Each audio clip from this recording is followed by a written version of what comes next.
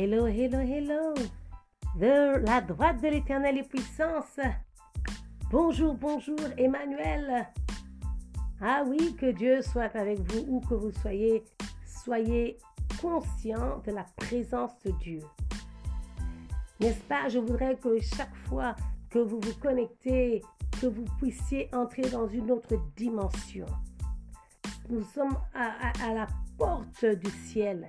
Nous sommes en train d'entrer à la porte du ciel. Vous savez, notre ministère d'enseignement s'appelle le centre prophétique de la belle porte. Pourquoi la porte? La porte, c'est l'endroit qui te donne accès, n'est-ce pas?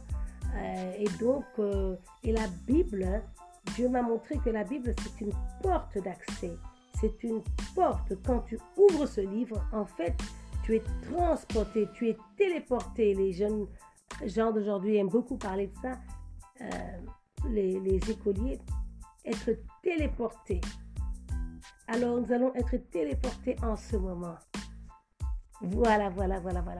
Alors, nous voulons parler de la sagesse. La sagesse. Voyons ce que Proverbe 4 nous dit. À partir du premier verset, nous dit « Écoutez mes fils, l'instruction d'un père, soyez attentifs pour connaître la sagesse. » L'instruction, la sagesse. « Car je vous donne de bons conseils. Ne rejetez pas mon enseignement. J'étais un fils pour mon père, un fils tendre et unique auprès de ma mère. Il m'instruisait et me disait que ton cœur retienne mes paroles, observe mes préceptes et tu vivras. À qui est la sagesse, à qui est l'intelligence? N'oublie pas les paroles de ma bouche et ne t'en détourne pas. Ne l'abandonne pas et elle te gardera. Aime-la et elle te protégera. Voici le commencement de la sagesse. À qui est la sagesse? Et avec tout ce que tu possèdes, à qui est l'intelligence? Exalte-la et elle t'élèvera. Elle fera ta gloire si tu l'embrasses. Elle mettra sur ta tête une couronne de grâce. Elle t'ornera d'un magnifique diadème. Écoute mon fils et reçois mes paroles. Et les années de ta vie se multiplieront.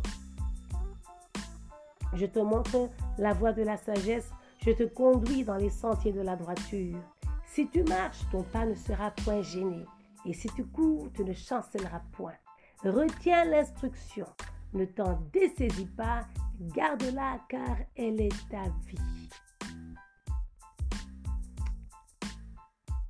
Verset 14 nous dit « N'entre pas dans le sentier des méchants et ne marche pas dans la voie des hommes mauvais. » Évite-la, n'y passe point, détourne-t'en et passe outre.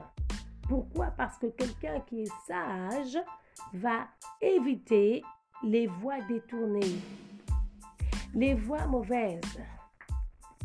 Parce qu'au premier abord, ce qu'elle semble apporter n'est pas comparable aux douleurs, aux orages qui vont se déferler dans ta vie par la suite. Alors, quelqu'un de sage évite le sentier des méchants. C'est-à-dire que quand tu marches et un méchant est en train de venir sur ta route, il traverse, il va de l'autre côté de la route. Tu évites de croiser, quand tu es sage, tu évites de croiser les méchantes personnes sur ton chemin. Les personnes mauvaises, la Bible parle de personnes mauvaises, voulant dire des personnes qui sont mal intentionnées, qui sont prêtes à faire le mal. Et ce sont des personnes à éviter comme la peste. Voilà. Des personnes toxiques, comme on dit aujourd'hui. Alors, une chose qu'il faut retenir dans ce passage, il lui dit au verset 7, « Voici le commencement de la sagesse. » En parlant de ce qu'il lui a dit auparavant. Il lui a dit, c'est le roi Salomon qui parle de son père David, bien sûr, et de sa mère, qui lui avait prodigué des conseils. Il avait grandi dans un environnement où on lui prodiguait beaucoup de conseils. Vous voyez, Dieu savait déjà qu'il allait être le roi après son fils, qu'il était le prince héritier du trône. Et il a été préparé très jeune. On lui prodiguait beaucoup de conseils depuis qu'il était enfant. Tellement de conseils que quand il était à peine un jeune homme qui venait de recevoir la couronne et la royauté, quand Dieu lui a demandé « Qu'est-ce que tu veux qu'on te donne ?» Il n'a pas demandé autre chose que ce que ses parents lui avaient déjà inculqué. Son père lui avait tellement parlé de la sagesse. Il était devenu épris de la sagesse. Il avait tellement envie d'avoir cette sagesse parce que son père avait joué son rôle de père dans la vie de son fils. Et il lui avait dit la sagesse. Il lui a parlé de la sagesse comme s'il s'agissait d'une personne. Quand vous lisez le livre de Proverbes, la sagesse, on en parle comme d'une personne. On dit, elle dresse sa table et elle invite ceux du dehors, ceux qui sont simples. La sagesse, il l'a rendue tellement séduisante que Salomon ne voulait qu'être sage. C'est tout ce qu'il voulait. Parce que son père lui avait fait comprendre que quand tu as la sagesse, tu as tout le reste. Et nous le voyons du verset 7 à 14. Il dit, la sagesse. À qui est la sagesse? Avec tout ce que tu possèdes. Vends tout ce que tu as. Si ça peut te permettre d'obtenir la sagesse. Parfois, chers amis, il faudrait mieux que tu vendes tout ce que tu as. Que tu prennes l'argent que tu as économisé avec ton travail et que tu rentres à l'école. Prends toutes tes économies et va acquérir la sagesse. Rentre sur les bancs de l'école, rentre dans un collège, à l'université, rentre, apprends quelque chose de nouveau qui va te permettre de t'élever. Parce que la Bible dit que quand tu acquiers la sagesse, quand tu acquiers ce diplôme, tu acquiers cette nouvelle connaissance, elle t'exalte, elle t'élève à un autre niveau spirituel, émotionnel, social et financier surtout. Nous savons tous que quelqu'un qui a un bachelor, un master degree ou un doctorat gagnera plus que quelqu'un qui s'est arrêté au diplôme secondaire. La connaissance va t'exalter, elle va t'élever, elle va faire ta gloire si tu l'embrasses. Fais des sacrifices pour obtenir cette sagesse, cette intelligence. Elle mettra sur ta tête une couronne de grâce. La grâce qui ouvre les portes, le diadème qui te rend spécial, unique. J'ai vu ça toute ma vie dans la vie de mon père parce qu'il s'était sacrifié et avait fait de longues études toute sa vie, même quand ses enfants étaient déjà grands. Il écrivait des mémoires, il avait déjà son doctorat, mais il était tout le temps en train d'écrire et d'accumuler la sagesse. Et cela lui a fait recevoir une couronne, bien que temporaire, sur cette terre où son nom est devenu un nom respecté dans la société. Parce qu'il avait atteint le sommet de la connaissance. Pour sa génération en tout cas. Elle mettra sur ta tête une couronne de grâce. Maintenant, nous allons vous dire qu'il est plus important d'acquérir de la sagesse et de l'intelligence pour des choses éternelles. Beaucoup de personnes s'arrêtent à obtenir des diplômes qui sont liés au métier qu'ils veulent faire. Mais je vais vous encourager que les études bibliques ne sont pas seulement pour les pasteurs et les hommes de Dieu. Les études bibliques te permettront d'être un meilleur chrétien parce qu'ils vont t'équiper à avoir plus de connaissances spirituelles que tu pourras transmettre à tes enfants, à ton entourage et à être un meilleur chrétien. Il y a tellement de choses dans cette Bible à apprendre, des choses importantes, des perles, des diamants, des choses précieuses qui mettront sur ta tête une couronne de grâce qui vont te démarquer. Et même dans l'église, tu seras sollicité et choisi pour des tâches nobles quand tu as étudié. La Bible dit qu'en tant que serviteur de Christ, tu dois te préparer, tu dois étudier, te montrer digne dans le travail qui t'a été confié par l'étude de la parole. Tu ne dois pas apporter la honte.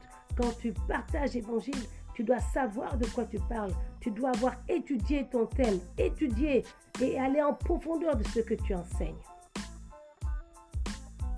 Nous devons recevoir ces paroles de sagesse. Qu'est-ce que la sagesse? La sagesse, c'est aussi le bon sens. C'est la connaissance. Ok? La connaissance. Tu dois connaître des choses.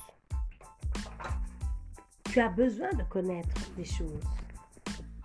Le bon sens veut dire que ce n'est pas seulement savoir que 1 plus 1 égale 2, c'est aussi avoir le bon sens.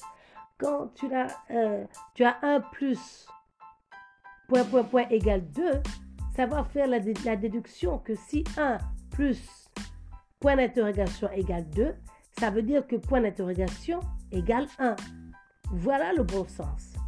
Savoir faire des bonnes déductions. Aujourd'hui, les gens font de très mauvaises déductions. Ils lisent la lecture qu'ils font de la politique, la lecture qu'ils font de ce qu'ils voient sur l'Internet, surtout dans les médias, fait que beaucoup de personnes deviennent insensées. Et peu de personnes restent sages. Mais la sagesse, quand elle est ancrée en toi, quand tu as des racines dans la sagesse, tu ne vas pas te tromper facilement. La sagesse, c'est donc la connaissance, c'est l'entendement, c'est l'intelligence. Mais la sagesse, c'est aussi l'obéissance. Vous voyez que cet enfant avait appris à être obéissant. Il était proche de son père, proche de sa mère, parce qu'il avait reçu les enseignements. Ses parents lui avaient expliqué, sois sage, sois obéissant. Ils lui ont dit, quelqu'un de sage est obéissant. Parce qu'il sait que l'obéissance amène l'exaltation, la promotion, la bénédiction. Mais quelqu'un d'insensé désobéit parce que il ne se rend pas compte que ça amène son malheur. Donc, la sagesse est liée à l'obéissance et l'insensé, le manque de raisonnement est lié à la désobéissance ou vice-versa. La sagesse, c'est aussi donc la politique. Un politicien devrait être sage. Nous avons des politiciens qui ne raisonnent pas toujours. Mais quand tu es politicien, tu dois avoir la sagesse. La sagesse, c'est aussi avoir la pudeur. C'est-à-dire que tu ne vas pas t'habiller n'importe comment, n'importe où. Tu dois avoir de la pudeur et de la chasteté. Surtout, mesdames, mesdemoiselles, quand tu dévoiles les parties de ton corps qui ont besoin d'être honorées, tu démontres que tu es une insensée. Tu démontres que tu n'as pas la sagesse. Tu ne te rends pas compte que, comme tout a déjà été révélé et vu, il n'y a plus de secret, il n'y a plus de mystère. Or, les hommes cherchent un produit, cherchent à quelqu'un qu'ils peuvent courir après, si on peut dire. Ils veulent suivre et attraper leur propre proie. Alors, il faut savoir agir avec sagesse. Quand tu dévoiles toutes les parties de ton corps, tu donnes une invitation. Tu invites les impolitesses, tu invites le manque de respect. La sagesse, c'est avoir aussi du tact et de la diplomatie dans ce qu'on dit. C'est être calme, c'est aussi l'expérience.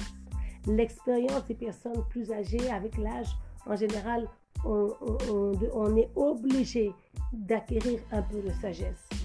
Parce qu'il y a certaines expériences que nous avons faites qui n'ont pas bien tourné et nous comprenons que nous ne pouvons plus faire ces choses-là. La sagesse te permettra d'avoir un bon jugement, de raisonner, de pondérer, de prendre ton temps avant de réagir ou de répondre. La sagesse, c'est donc aussi la maturité, le discernement, de reconnaître, de savoir quand il y a deux produits en face qui ont l'air presque authentiques. Le discernement te permettra de savoir quel est le faux du vrai, quel est l'original ou l'authentique de la copie. C'est la sagesse. Que Dieu t'accorde le discernement, qu'il t'accorde la pudeur et la chasteté, qu'il t'accorde l'expérience, un bon jugement et le bon sens, qu'il t'accorde aussi une bonne politique, un tact et une diplomatie. Nous allons parler encore de la sagesse prochainement, dans le futur, je ne sais quand. Mais c'était la douloureuse, l'esclave du Seigneur. Merci d'avoir passé du temps avec nous à la piscine de Bethesda. Jusqu'à la prochaine fois. Dieu vous aime, je vous aime aussi. Bye bye.